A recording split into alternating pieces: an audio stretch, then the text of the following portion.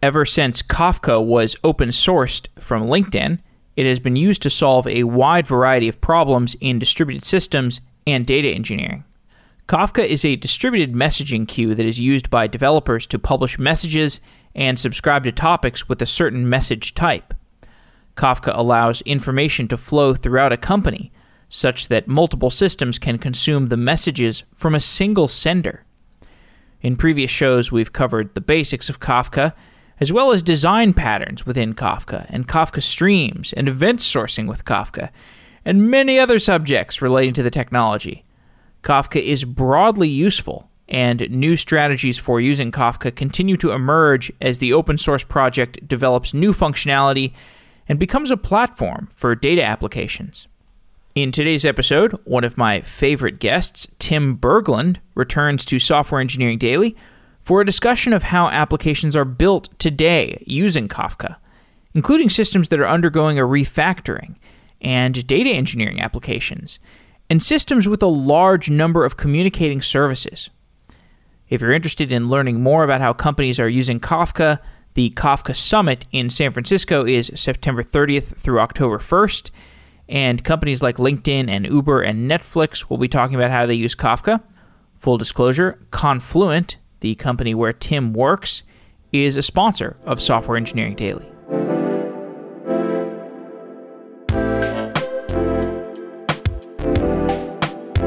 You probably do not enjoy searching for a job. Engineers don't like sacrificing their time to do phone screens, and we don't like doing whiteboard problems and working on tedious take-home projects. Everyone knows the software hiring process is not perfect, but what's the alternative? TripleByte is the alternative. TripleByte is a platform for finding a great software job faster. TripleByte works with 400 plus tech companies, including Dropbox, Adobe, Coursera, and Cruise Automation. TripleByte improves the hiring process by saving you time and fast-tracking you to final interviews. At triplebyte.com/sedaily, you can start your process by taking a quiz, and after the quiz, you get interviewed by TripleByte if you pass that quiz. And if you pass that interview, you make it straight to multiple on-site interviews. And if you take a job, you get an additional $1,000 signing bonus from TripleByte because you use the link triplebyte.com/sedaily. That $1,000 is nice, but you might be making much more, since those multiple on-site interviews would put you in a great position to potentially get multiple offers, and then you could figure out what your salary actually should be. TripleByte does not look at candidates' backgrounds, like resumes and where they've worked and where they went to school. TripleByte only cares about whether someone can code. So I'm a huge fan of that aspect of their model. This means that they work with lots of people from non-traditional and unusual backgrounds. To get started, just go to triplebyte.com/sedaily and take a quiz to get started. There's very little risk, and you might find yourself in a great position getting multiple on-site interviews from just one quiz and a TripleByte interview. Go to triplebyte.com/sedaily to try it out. Thank you to TripleByte.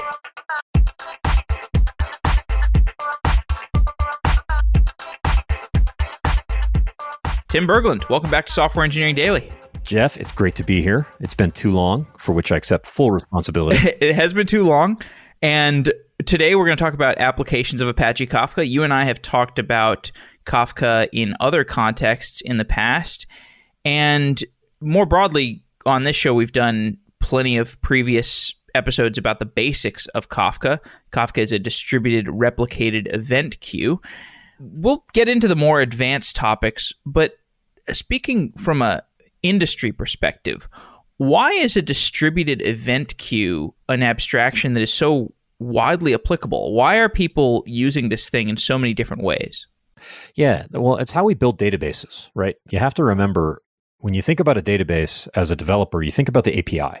And maybe if you think about a database, well, of course, that API is SQL. And you've got underneath that, you've got some sort of tabular data model or whatever data model. And maybe if you think of a database as a DBA, as a person operating it, you think of what's going on in the file system and maybe indexes and concerns like that. But inside, kind of at the Tootsie Roll center of the Tootsie Pop, inside of every database is an event log, a commit log, right? That's where things start.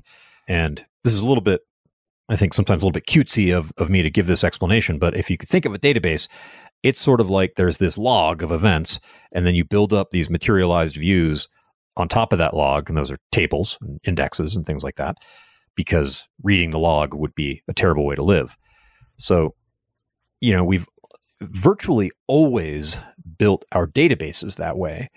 And now that we're building, more and more of us are in the business of building at least small distributed systems, we're finding that commit log at the center of things is a useful paradigm, and it solves a lot of problems and allows us to make some simplifying assumptions about the system and gives us ways of growing the system that we wouldn't have had otherwise. In the earliest days, people thought of Kafka as just this thing for publishing and subscribing to message topics. Since then, there's been higher level abstractions, there's been different APIs, different systems built around it. Describe some of the abstractions that have been built into the Kafka ecosystem. Yeah, I love this history. So it's what you see the core thing gets built, and that's this distributed log. And that's what Kafka was at first. It was a distributed log. And like you say, at that point, Hadoop was a big deal. I have a big giant HDFS cluster. I have some things that aren't in the HDFS cluster, and I need to get them into the HDFS cluster. And so, Kafka was sort of handmaiden to Hadoop, always getting data into it as a big scalable pipe and a part of what we used to call the big data ecosystem. Then people noticed things, right? People noticed, for example, there are these kind of standardized legacy interfaces that I need to write code for all the time. Like there's a relational database, and I don't mean to call relational databases legacy, but there's a legacy system with a relational database. And so I need to write some code that does a select on the database and finds new records and produces them into a Kafka topic. Well, you're only going to write that 2 or 3 times before you realize you should extract that into a framework. And then maybe you've done some work in Kafka and you've got some topic that has processed data and you want to put that into files in an S3 bucket or something. And so, you're only going to write that API code 2 or 3 times before you realize, there's a framework there. And this was the first, major piece of kind of application framework that Kafka as a platform added, and that was Kafka Connect. So the first piece of, that evolution that you're talking about was Kafka Connect. And that was this, pluggable, extendable, standalone integration framework, because the community saw that people were solving that problem over and over again, and everybody always ended up with their own buggy partial implementation. And so now there's a good one. And there's like this rich ecosystem of connectors. So that's kind of cool. After that, okay, I can get data in and out from standard things, and everybody doesn't have to write that same S3 code or that same Elasticsearch code that doesn't differentiate you and doesn't add any value. You just do it one time and you get that connector. After you got that, people realize, okay, well, now my consumers, those are the application programs that are reading from Kafka topics, they end up doing interesting things, right? Like they aggregate messages, they group messages, they compute aggregations. You might enrich one topic with data in another topic or something. Like you get a message in a topic and you need to go look a thing up. So this just happens. Sometimes I get the privilege of talking to enterprise architects at a big bank or something like that. It's always a fun conversation. And you can say, hey, folks, what do your consumers do? And those 3 things that I just mentioned, filtering, aggregating, and joining, that's like what everybody does. And the community recognized, oh, wait, we're doing this over and over again, and it's really hard, and there's a bunch of problems we haven't solved. And so Kafka Streams emerged as of, I think, Kafka 0.10 as the standard framework for doing that kind of stuff in your consuming applications and doing it in a scalable way. I'm pretty sure you've had episodes on that. That's its own topic, but those are examples of Kafka growing kind of platform components and leaving its origins as scalable pipe behind and starting to say to the world, hey, look, I have an agenda for how you build applications. Let's talk. I think one of the reasons why Kafka has become so prominent is that you often have in modern application development a large distributed system, and you want to synchronize state of that distributed system across your different clients, across your different services. Can you talk about how Kafka fulfills the purpose of synchronizing state across a large application? Yes. And by the way, I think that is an insightful account of what a distributed system is. It is, sort of an attempt on the part of many programs running on many unsynchronized processors to negotiate an evolving state and try to come up with an account of it. So the problem with state is that it changes. And if you have lots of copies of that changing state in different places, negotiating the changes to those copies is very difficult. To come to the conclusion that, yes, as a system, we have a consistent view of what is true right now is hard to do. And even those words like what is true and right now, those are like philosophically robust concepts that I think most of us rely on in our daily lives. In a distributed system, the idea of right now is a little bit fraught and everything. It gets complicated. But, you've got individual applications, and we could just make it simple and say that they're microservices and they need to share state. And if they all have a mutable copy of state, that is, each has its own internal key value store, or each has its own relational database, and you're trying to propagate that state between them, you should probably get a different job. And I don't mean leave software engineering. I mean, like, that system is going to be too hard to work on, and you're going to have a more satisfying life if you just stop, because that's hard. So what Kafka does is it says, look, what fundamentally is happening to your system is that events are impinging on it. Things happen in the world, your system becomes aware of them, and that event is the primitive that you want to think about. And it gives you a mechanism, that's a topic, for keeping an ordered record of those events. And what we know about events, I was talking about the mutability of state a moment ago and how that's a difficult thing when you've got multiple copies of the state. What we know about events, and we know this from real life, is that they are immutable. If you've heard me talk about this before, you've probably heard me make the joke. An example of an event in your life that could be tragically immutable is, you speak words, and maybe you speak words in the heat of passion to someone you love, and they're words that later on you wish you hadn't said. Well, it's too late. You said them. You can't unsay them. So events just are like that. They happen and they can't change.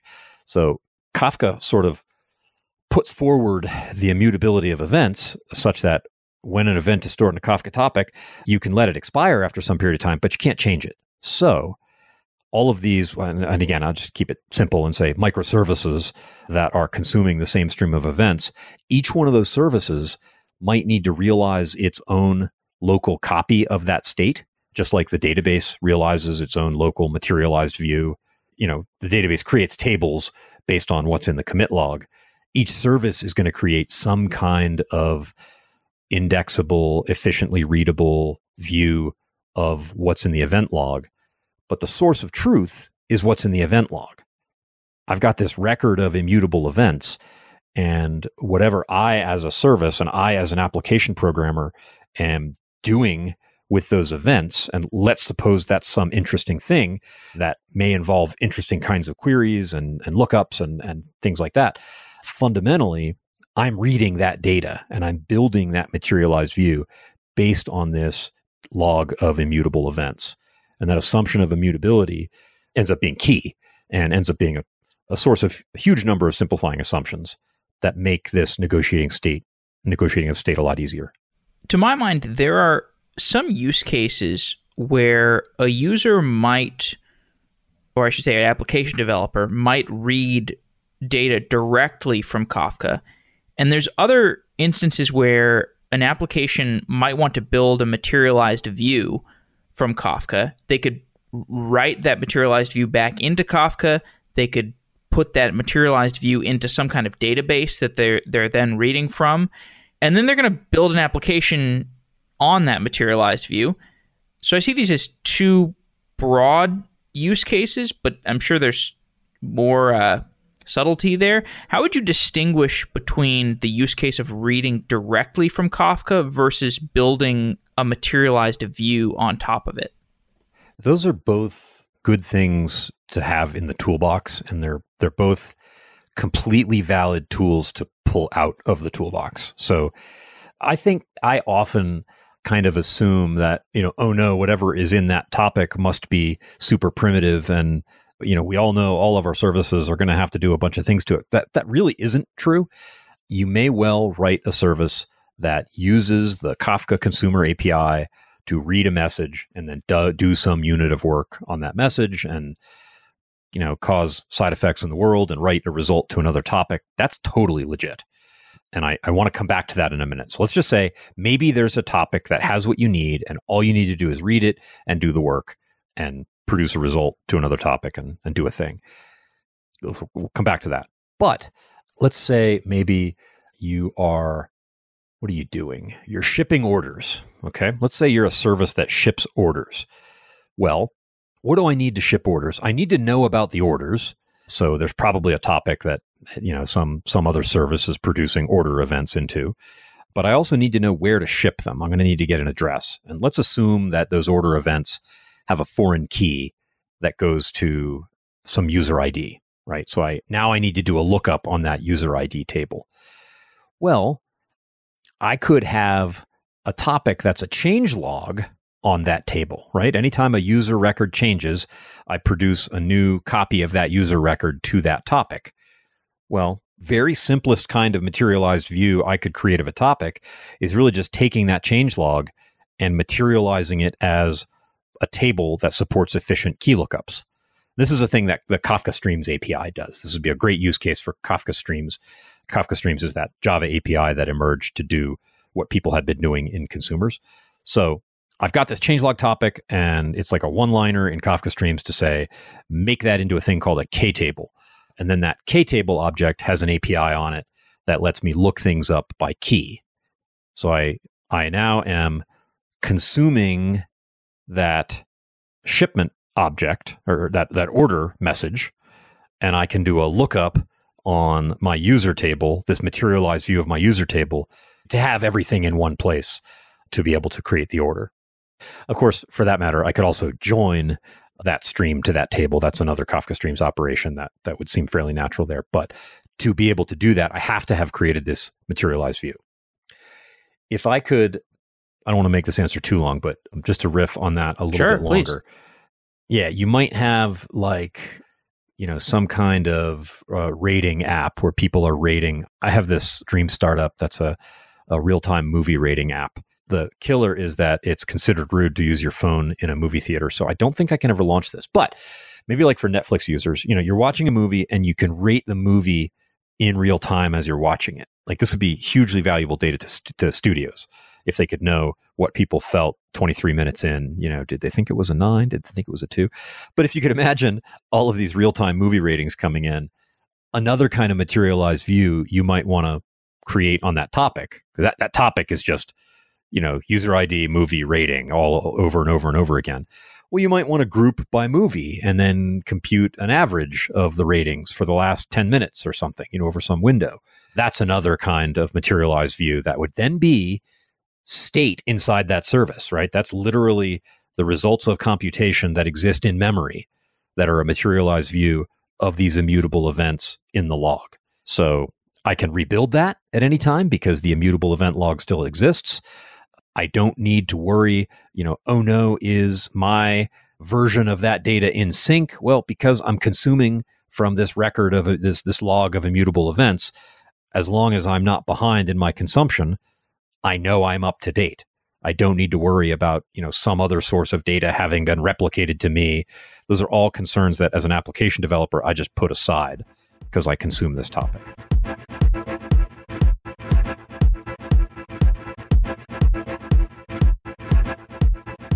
Today's episode is sponsored by Datadog, a cloud-scale monitoring service that provides comprehensive visibility into cloud, hybrid, and multi-cloud environments with over 250 integrations. Datadog unifies your metrics, your logs, and your distributed request traces in one platform, so that you can investigate and troubleshoot issues across every layer of your stack. Use Datadog's rich, customizable dashboards and algorithmic alerts to ensure redundancy across multi-cloud deployments and monitor cloud migrations in real time. Start a free trial today, and Datadog will send you a t-shirt. You can visit softwareengineeringdaily.com/Datadog for more details. That's softwareengineeringdaily.com/Datadog, and you will get a free t-shirt for trying out Datadog. Thanks to Datadog for being a sponsor of Software Engineering Daily.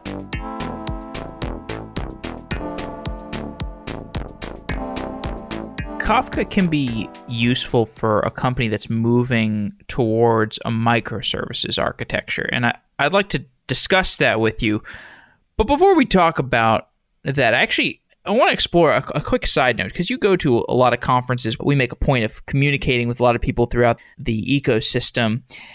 I've had conversations with a few engineers I respect a lot recently about the quote-unquote microservices industrial complex, which is kind of this idea that, not to like paint conspiracy theories, but there is an incentive of vendors to encourage people to buy things that cause them to spend more money. And perhaps microservices could be categorized sometimes, in some cases, as one of those things. Maybe there could be an alternative path that we as an industry maybe should be going down. Like, how could we architect our monoliths better? Is there a possibility that our industry has moved too far in the direction of microservices? Yeah, no, there always is for a hyped thing like this. And I feel like a little part of me dies every time I say the word, just because it's such a hyped thing. And I know, where we are in that cycle right now. And I feel like I'm a part of it and I should stop, because you're absolutely right. And if you I'm the one that airs the ads for these products. Right. That's true. You're much more a part of the industrial complex than I am. But, if you manufactured consent, it's totally cool. When I talk about microservices and Kafka and this kind of broader, the architectural properties you can get out of a system by making Kafka your system of record, I try to start by talking about what a terrible idea microservices actually are. And I want people to realize that, like, this is awful. And there has to be some really good reason that you would do this, because there are, for one part of your monolith to call another part of your monolith, there's literally hardware in silicon to make that operation perform well and take a small number of clock cycles. And there's nothing could be more optimized than a method call. Yet that's not good enough for us. We're going to take what used to be a method call and turn it into this lumbering traversal through a network stack and a network interface and a VM and a container and a VM. And what is the matter with us? Or a Lambda really function. Try to dramatize. Yeah, right. Yeah. I always really try to dramatize how horrible that is. And I also try to tell people, if there's any way you can possibly live your life as a software engineer, pursue that calling and not build distributed systems, please take that option. You're going to have more time for hobbies and you're going to go home earlier and probably sleep better and maybe live a few years longer. It's better, and nobody ever listens. So you make a good point. And I think there's got to be some truth that it's as architectural trends and language and framework selections become status indicators, then there will be, maybe lower integrity software architects and developers who make decisions to adopt them because it makes them look or feel good. And that's going to be the case here. There's going to be some adoption. That's a thing, right? Obviously, there's a but coming. And that but is, I don't think microservices are an irrational bubble. I do think, despite the gross stupidity of taking a method call and turning it into a call across a network and to making everything a distributed system, all that's bad and has real costs. The benefits actually exist for a certain class of system, and that class of system is not that large. In the days when we said big data, I think it turned out that most of the systems we were talking about were really useful not all that much of the time, right? All the web scale examples we always gave, and I've been a part of this, are actual web scale companies like Netflix and Amazon. And, there aren't too dang many of those. There's this whole rest of the world of people working for medium-sized companies writing enterprise applications. What about us? I think that we actually do get utility out of microservices as an architecture. I'd love to dig into that more, but I think it is actually worth it. But we need to get there through the gate of remember how bad this is going to make your life. And if it's not radically improving some other part of your life, don't go there. So let's assume I do want to break up my monolith. And I think, we could go a lot deeper on the things you just said. I think that'll be a very interesting conversation. Probably not totally well suited to the focus of this conversation because there's a lot more I want to explore with you. So let's assume we do want to break up the monolith. We've got what's that? We're doing it. Maybe we are that architect. Maybe we're giving a prescription for malicious software architects to just spin their wheels for several years. But let's assume we want to break up the monolith. Why is Kafka useful for breaking up monolithic software systems? Got it. Okay. Well, the first microservices deployments communicated through a shared database. And the reason they did that is because, we had one lying around and we already knew how to use it and everything was there. And it seems so obvious, right? It seems so obvious that I need to pick up new orders and I need to query the users table and, fine, there's a service that maintains updates to my users table and the shipment service is just going to go query that sucker and get what it needs. And it's real fast and it's great. And what happened with those was that they became extremely inconvenient monoliths in the sense that the shared schema of the database tended to lock the versioning of the services. If you change one thing that involves a schema change, now you have to change every other service that relies on that schema. And all those had to be released at the same time, maybe in a particular order in really bad cases. And it was all of the bad things about microservices and none of the good ones. I was not able to independently evolve and version and think about a single service. I still had to think about the whole thing. And by the way, I think that's fundamentally the reason why monoliths fail as monoliths is that they're just too hard to think about. And so that one thing that I was trying to get, I couldn't get. But we didn't know any better. We tried that. We quickly discovered as a community, terrible idea. And next step was, and really is, having services that don't share a database. They have maybe local databases, but they talk through some kind of RPC mechanism, gRPC or REST or something. And that was better. That made it easier to independently version services and didn't have this locking together through a shared schema, but it created greater problems of service discovery, for which any number of tools have emerged to help alleviate. And failure cascades became a problem. If you're synchronously calling one service and it's synchronously calling another and another and another, then, a failure 6 services down the line is going to cascade up. There are ways to mitigate that, but, these are just some of the balls you had to juggle. Service discovery, failure cascades were harder. Now that RESTful integration of services was still super easy because calling a service feels like calling a function, calling a method. It's just over the network instead of, through a call instruction on a processor.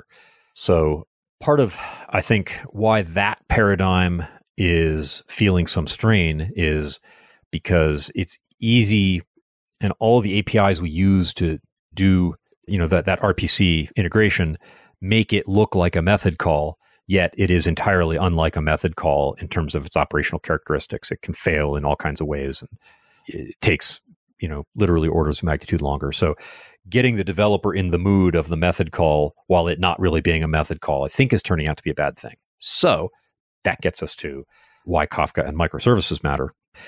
If instead every microservice is, to use another buzzword, a reactive microservice, or we could avoid that and simply say event-driven, then the system at some point receives an input, and it doesn't matter what that interface is.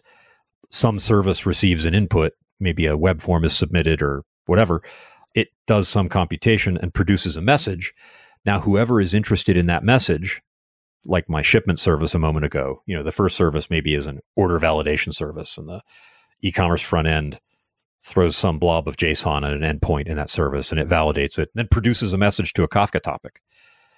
Well, the shipment service now can pick that up and do its thing that we talked about with the user data, and it's able to share data that way, and it's able to do its work simply when that event arrives in the topic. Now, that's clear enough, but the amazing thing that happens here is those orders are in the topic now. And in our little minimum viable product e-commerce system here, like we get it, there's orders, there's users, you got to ship things, might need to make a payment service at some point. Seems like a good idea for MVP. What other concerns might arise that have to do with validated orders? You just stop and think about that for a second. Well, the answer is literally anything, and you don't even need to be the person who knows that. I could have some mobile app that is location aware, and if you just bought something that has some product complement that's sold by a partner retail business that's near where you are, I'll send you a notification. That actually sounds a little creepy. I just made that up. But that's another fairly complex service that you might develop that is going to process this topic of validated orders. Maybe fraud detection is another one. Maybe I want to look at the history of orders and see if something looks suspicious. Has nothing to do with payment, has nothing to do with shipment. Off the top of our heads here, we're just kind of making up some other reasons to consume from that topic of validated orders. As the system evolves, as the team grows, as the company grows, scale this in any way you want. Here's that topic with those orders in it. And they can last in that topic for as long as you want them to. You can make that retention infinite if you want. And any service anybody wants to write that can do something with that, well, they can write the service subject to, authorization and, any regulatory concerns or anything like that. The data's there. And now new services can kind of grow up in that. It's like, I always compare it to soil. The messages in that topic are like fertile soil, and software can grow around that in a very decentralized, potentially uncoordinated way. All of these services can bloom and do valuable things on the basis of that immutable commit log. So if I hear you correctly, and putting it another way, you can tell me if I'm wrong, instead of the point-to-point communication that you will typically have, the way that we think about microservices, the reason that the migration from a monolith to a microservices or service-oriented architecture with the onboarding path of Kafka, the reason that's useful is it allows you to effectively do multicasting so that you can multicast your messages to both your old architecture and your new architecture at the same time, allowing for a smoother migration process from that old architecture to the newer architecture. Yeah. I wasn't even thinking of it in terms of migration from one architecture to another, but that's also true.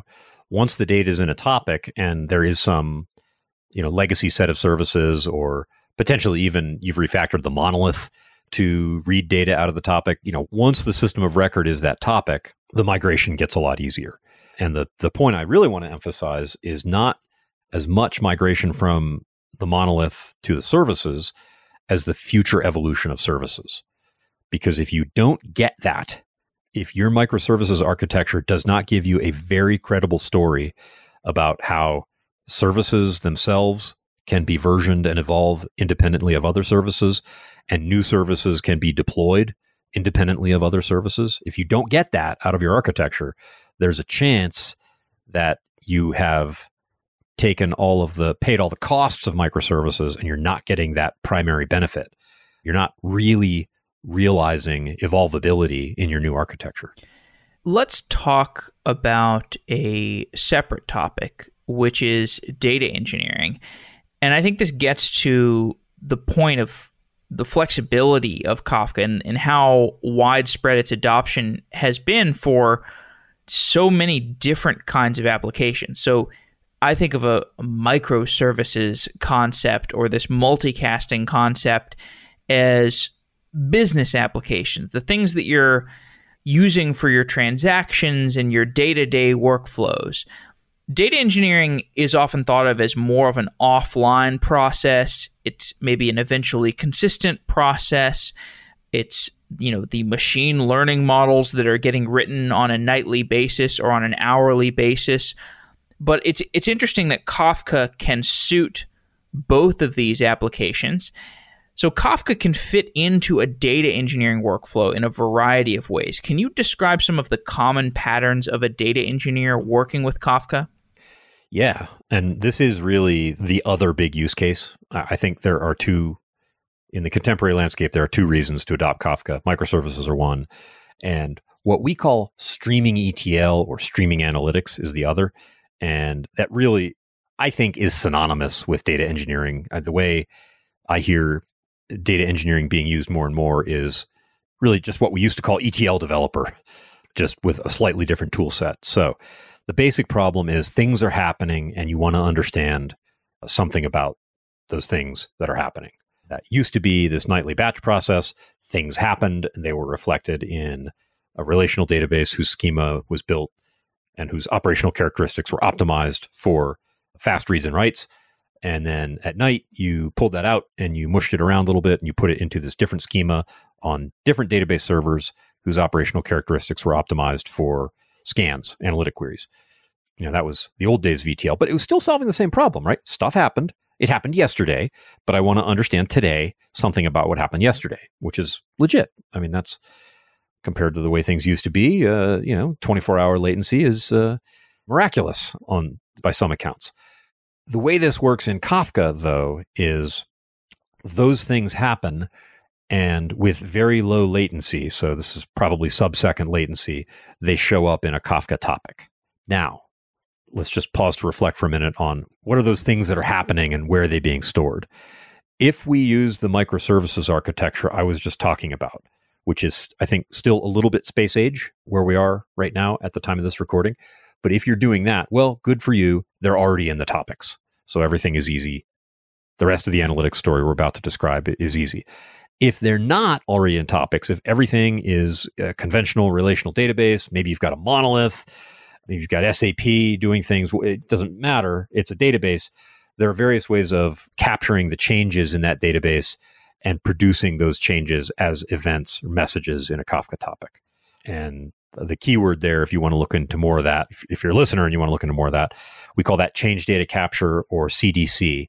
That's not to be confused with the US government CDC. Different CDC. This is change data capture, which is the way you get stuff from a relational database into Kafka. So you get that business activity into a Kafka topic, and that is, in a sense, the input side of your data engineering. And I think I was just literally waving my hands. It's a podcast, so you can't see me do that. Certainly my verbal explanation of CDC was super hand wavy. Now, if you're a data engineer, you don't wave your hands about that. And there's a meaningful process of tool selection and operational considerations and all this stuff. It is some work and some specialization to do a good job getting that data into Kafka. But the tool sets are pretty stable. There's a fairly simple competitive environment. There's like an open source option and a few vendors and things that do that. So you get the data in. And once you do, well, you don't have to wait until tomorrow because it's still just a commit log. The whole problem with ETL in the past, I think there were two problems. One is that the kinds of queries that you want to run to do analysis are usually scans, right? You want to start at some point in a table and read all the records until some other point. And the kinds of queries you want to do when you're doing operational things, when you're recording business transactions and dealing with customers, those are usually insert a record, look up a record. And you can't do those on the same server because caching relies on there being a power law of what records are interesting, and analytic queries don't. So you couldn't ever do those on the same computer. So you had to have this process, if for no other reason, just to get you another server whose caches you wouldn't be wrecking. In the case of Kafka, Once the data is in a topic, it's fine. You can read that. We still have caching still is potentially an interesting question, but there isn't any other way to format that data. And if you've got services that are doing analysis, we talked about a topic with e-commerce orders in it.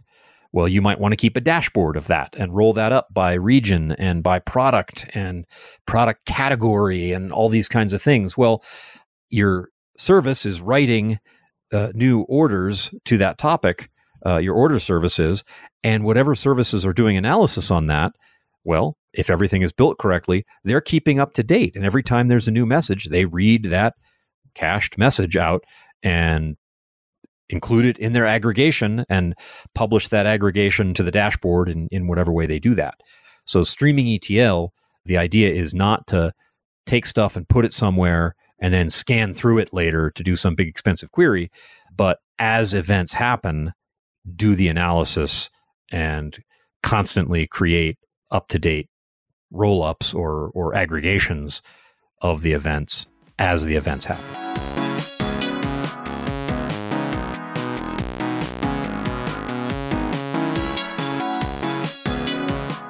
The O'Reilly Software Architecture Conference is coming to Berlin, November 4th through 7th, 2019. I've been going to O'Reilly software conferences for the last 4 years, ever since I started Software Engineering Daily. O'Reilly conferences are always a great way to learn about new technologies. You get to network with people, you get to eat some food, and there's no better type of conference than a software architecture conference because it's a great high-level explorational topic. And on November 4th through 7th, the O'Reilly Software Architecture Conference is coming to the city of Berlin. And you can get a 20% discount on your ticket by going to o'reillysacon.com/SEDaily and entering discount code SE20. O'Reilly conferences are a great place to learn about microservices, domain-driven design, software frameworks, and management. There are lots of great networking opportunities to get better at your current job or to find a new job altogether. I've met great people at every O'Reilly conference that I've gone to because people who love software go to O'Reilly conferences. You can go to o'reillysacon.com/SEDaily to find out more about the Software Architecture Conference. These conferences are very educational, and your company will probably pay for it because you're going to learn about how to improve the architecture of your company. But if they don't want to pay, then you can pay, and you can get 20% off by going to o'reillysacon.com/SEDaily and use promo code SE20. That link is also in the show notes for this episode. Thank you to O'Reilly for supporting us since the beginning of Software Engineering Daily with passes to your conferences. Thanks for producing so much great material about software engineering. I particularly enjoyed the episode that I did with Tim O'Reilly a year or two ago. And in that episode, I really got a better understanding of how Tim O'Reilly built his conference business. So you can always check that episode out. Thanks again to O'Reilly.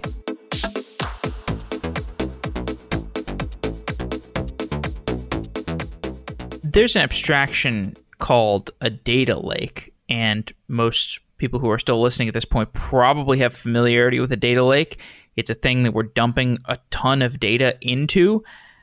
Kafka can look like a data lake in some ways, because if you're dumping all of the change data capture, all of the changes to your infrastructure through Kafka, and maybe it's getting flushed out, or there's some kind of garbage collection policy to it, but in any case, there's a lot of data there. How does the usage of Kafka compare to a data lake?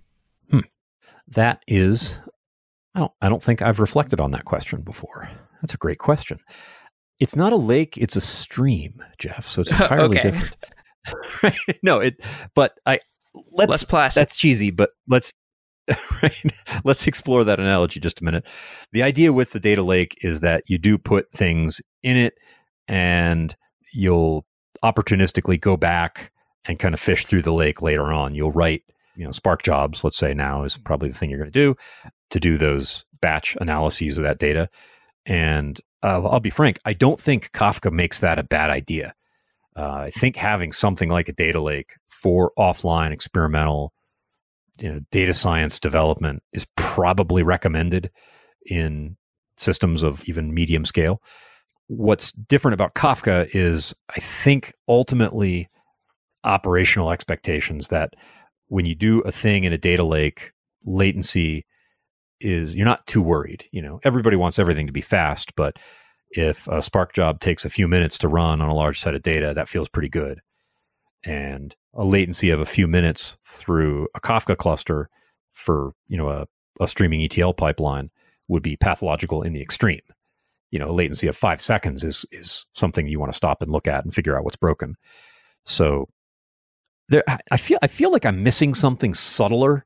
I'm just going to go with that for right now, that they're similar in that they both have water in them, but the water flows in one of them. And if you're trying to build a real-time ETL pipeline, you will not do that with a data lake. You definitely need a streaming technology for that. Well, let's talk more about the streaming technology. So stream processing is obviously a tool that is widely used with Kafka. There are Kafka streams. Then there are other streaming frameworks like Flink. Do you have suggested patterns for which streaming tools to use in which contexts? Yes. So I spend my time as an advocate for things in the broader Kafka ecosystem. So unsurprisingly, I normally come out with a fairly Kafka-friendly set of recommendations. Worth talking about Flink, though, because it's a super powerful framework, a lot of smart people behind it, a lot of interesting adoption. I think we are seeing a pattern emerging where Flink gets adopted where there is a big stream of data to process. Like, it's the feeling of, oh, wow, I have this giant stream. I have to do things with it. And almost as if there's one big stream and I need to manage this one big stream. And that's true because operationally, Flink is its own cluster. In Kafka, you have a Kafka cluster, the brokers doing storage and pub/sub. And in Flink, that Kafka cluster is going to feed the Flink cluster on which the distributed stream processing computation takes place, which means my stream processing programs are kind of these special purpose things that I deploy to the cluster using, that cluster's opinion of how applications are built and deployed. There's like one way to do it. You run that application. And super simplifying the account of Flink, I know that you've had great discussions of it on the show, and there are a lot of interesting things to say about it. But because of its deployment decisions, it seems to be gravitating towards, hey, I have this giant stream, let me process it. Kafka Streams takes a very different approach in that it's a Java API. It's literally a dependency that you put in your build file, and it's an API you code against. And so you have some application, one of these microservices that's doing whatever it does. Like maybe it's a Spring Boot app with a web front end or some RESTful thing that it's exposing to the world, whatever. It's a program. It does things. Plus also it has to do some processing of some topics to get some key value stores arranged inside the service to be available to that Spring Boot app to do things. Well, Kafka Streams gives you, essentially like conceptual parity with Flink. We're all doing the same things. We're joining and we're filtering and we're aggregating. And we have lower level APIs that we can dig down and do more detailed things. So you're doing all those stream processing things, but you're doing them in the context of your application. There's a scale story for that, by the way, for how you horizontally scale that application. Since you're adding all this stream processing application, your server is getting hotter, so you're going to need to scale it. And that is simple to do, to scale that application horizontally with Kafka Streams. But that's the idea, right? So when that stream processing is married to some other application functionality, like, I'm a microservice and I want to process streams, it feels incredibly difficult now to go do that with Flink, and very natural to do that with Kafka Streams. So there's more to that story, but just as a very first blush way of differentiating them, that's how I'd do it. So this is to say that... go ahead. I want to get KSQL in there too. Sure, go for it. Interesting twist on this. All right, so this gets back early on. You asked, is it okay for a service just to consume from a topic? Do I have to do Kafka Streams and stream processing? And I said, yes, and we'll talk about it more later. It's totally fine. So if you're a service and there's a topic that has what you need in it for you to do your work. You just consume that thing and go on your merry way. And you start to look a lot like serverless function at that point. There's this event, you get it, you statelessly do your work and go on your way. And that's a beautiful way to live. It's unlikely that topic is just there for you lying around. When you're writing new service X and that microservice is sort of starting to feel more like a serverless function, a Lambda or something like that, because it's a really simple stateless microservice. How do you get that topic ready with that stuff in it? Well, I could go write another Kafka Streams application and deploy it as another service that does the joining and grouping and whatever computation I need to on the various streams to get the work ready for that other thing. Or I could use KSQL. KSQL does more than this, by the way. I'm giving you one use case, but it's a SQL-like language to do the same kind of stream processing that Kafka Streams does. So you can write a line or a few lines of SQL to kind of prepare that work for that service to digest. And it may be clear also that in the streaming ETL pipeline case that we were talking about a minute ago, KSQL tends to pop up as the way people prefer to do the analysis of things. Once you've got the data in a topic, you can just kind of KSQL it into the form that you want and then dump it out into whatever system you're using to visualize. So I think one way of interpreting what you've just said is that if you're looking at different streaming frameworks, one trade-off you're going to be faced with is how close is this streaming framework going to be sitting to your data? And from what I heard, this Kafka Streams library is going to be sitting on the same application that is running Kafka, or the same server that's running Kafka, the same abstraction that's running Kafka. So the data is right there as opposed to Flink. Not on the broker. It's not on the broker. Okay. Not on the broker. Yeah, it's in a consumer, basically. So it's still your application, which is running outside the consumer. Okay. So why is it that that's able to get you to lower latency than something like Flink? I don't want to say on the air that it does, because I actually don't. I could not produce for you benchmarks that validate that that's true. So I don't know that it's lower latency. I do know that it's lower deployment complexity. Okay. So, okay. Yeah, because in Flink, you're writing your quote unquote Flink program and deploying it to the cluster. And in Kafka Streams, you're writing a microservice and you're using this stream processing API. And you deploy your microservice however the heck you want to. Streams doesn't have any opinions about that at all and kind of stays out of your way. Whereas with Flink, it's this special thing that goes to the other cluster that you also have to maintain. Got it. To take a step back, there are organizations at this point that have pretty mature Kafka installations. Can you tell me about what are the struggles that late stage Kafka users have? Is there anything in terms of cost management or infrastructure sprawl? What kinds of issues do large Kafka users have?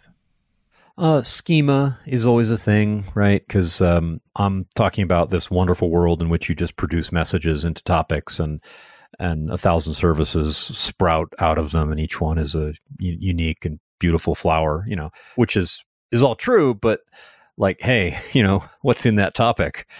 We kind of need to know that. So schema management is a thing that becomes more important at scale. And because at scale, there's a topic and I don't know the folks who work on that topic. I don't know what's in it. I can't go ask them easily. The wiki page is out of date, blah, blah, blah.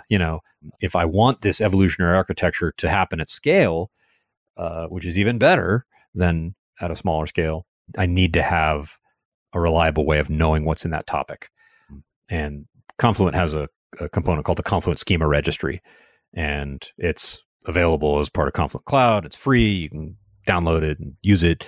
It's just it's not a part of Apache Kafka. I mentioned Confluent because it's our thing and it's not a part of the Apache project, but it helps with all those things. So schema is a big deal.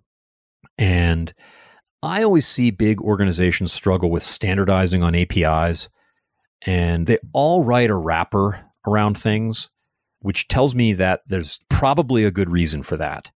I have not managed an engineering team at the scale of 1,000 engineers in a multi-billion-dollar business. So I don't know what those things are. I can say I never like it, right? I never like seeing company X develop the company X wrapper around the core Kafka APIs, but they all do it. And so kind of getting that right and building standards, building compliance into those things, you just all this stuff that you just want to make sure everybody, even if they're not a Kafka expert, does the right thing. And everybody does that by building a wrapper. And it seems like those wrappers are usually a big investment. Like I said, I personally have a negative reaction to them, but it's hard for me to make the case that they're a malinvestment because a lot of smart people do them and they do have a lot of hard problems to solve at scale. To wind down the conversation, you work at Confluent. Confluent is a company that builds application systems and do consulting style work around Kafka, and Confluent has grown tremendously. The company's doing really, really well. Tell me about your work at Confluent and what it's been like over the past 2.5 years, I think it's been. Like, what's been your experience at the rapidly growing Kafka company? Yeah, so I always wish I could say that I came to Confluent because I'm really good at being an industry analyst and picking horses. And I said, hey, this Kafka thing is going to be good. And it just wasn't that at all. It took me about 6 months after getting here to realize, oh, wait, hey, no, seriously, this is right. This is a great idea. Right. It's a great idea.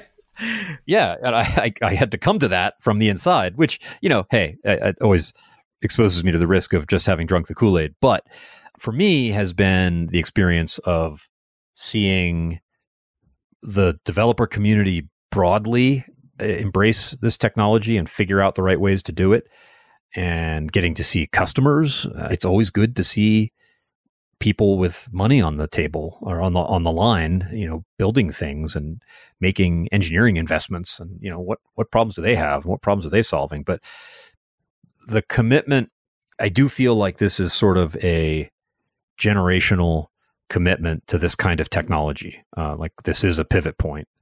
And that's exactly what a Kool-Aid drinker would say, Jeff. But just watching people adopt and think about and seeing what's going on through this kind of Kafka-centric lens does seem like it's a pretty big deal. Also, kind of from a theoretical standpoint, I've had the opportunity to think about those questions, and none of that is like original scholarship on my part. I'm being influenced by guys like Ben Stopford and Neil Avery and Martin Kleppman and these folks. But those arguments are awfully good. And it seems like this is providing the right solutions to the kinds of problems we've made for ourselves in the last 5 or 10 years. So I'm buying it. It's fun to see. All right. Well, Tim, thank you for coming back on Software Engineering Daily. It's been a pleasure once again. Always delighted. Thanks, Jeff.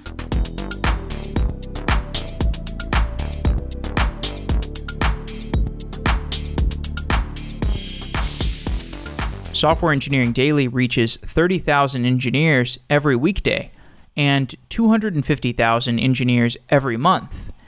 If you'd like to sponsor Software Engineering Daily, send us an email, sponsor@softwareengineeringdaily.com. Reaching developers and technical audiences is not easy, and we've spent the last 4 years developing a trusted relationship with our audience. We don't accept every advertiser because we work closely with our advertisers and we make sure that the product is something that can be useful to our listeners. Developers are always looking to save time and money, and developers are happy to purchase products that fulfill this goal.